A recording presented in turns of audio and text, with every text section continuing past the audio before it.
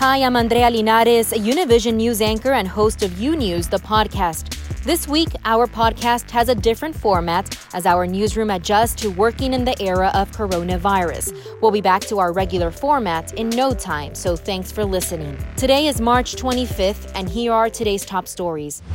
After days of back and forth, the White House and the Senate agreed on a package aimed at boosting the U.S. economy. At $2 trillion, this is one of the most expensive and far-reaching deals ever made in Congress. This is workers first, and let me explain that.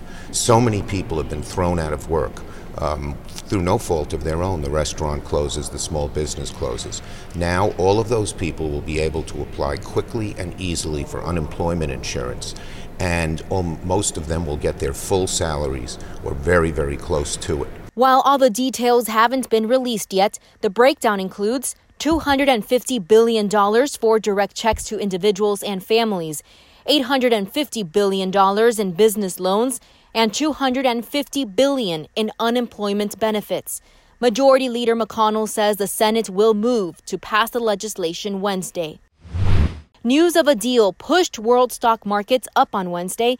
Indexes in Europe and Asia rose after the Dow Jones Industrial Average recovered on Monday, registering its best day since 1933. In the U.S., stocks are mixed as the number of new coronavirus cases continues to rise. Investors expect markets to remain volatile until that number slows down. Meanwhile, across the country, infections continue to climb rapidly. Total domestic infections now passing the 55,000 mark, with deaths approaching 800. In New York, Governor Andrew Cuomo said the Senate's $2 trillion stimulus bill would be terrible for his state. During a press briefing on Wednesday, Governor Cuomo said that the state would only get $3.8 billion, even though the response to the crisis has already cost New Yorkers $1 billion. Governor Cuomo says the number of people hospitalized with COVID-19 in the state has climbed to 3,800, with close to 900 in intensive care. He reiterated that the state needs thousands of ventilators for coronavirus patients. Ventilators. We need 30,000. We have in the existing hospital system 4,000 ventilators. This is just in the normal operation of hospitals, etc. We have purchased 7,000 and we are still shopping. Federal government has sent 4,000. We're exploring splitting where one ventilator could do 2 patients.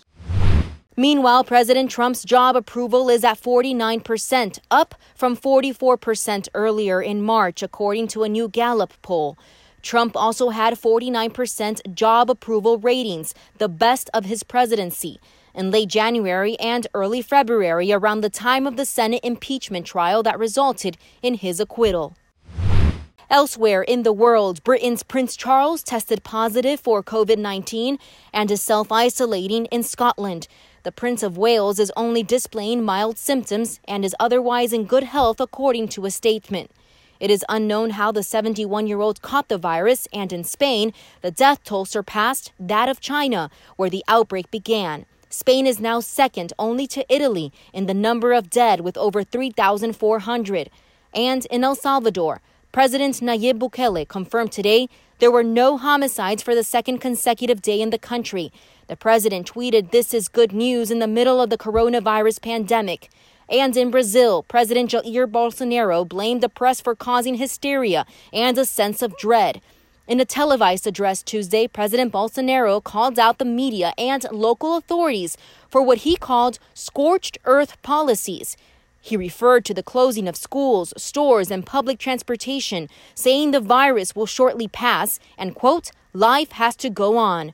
Brazil has reported more than 2,200 cases and 46 deaths, according to the country's Ministry of Health. Thanks so much for listening to U News, the podcast. Don't forget to follow U News on Instagram, Twitter, and Facebook. And if you haven't yet, go to Apple Podcast and subscribe, rate, and review, and join us tomorrow for a new episode. Until then.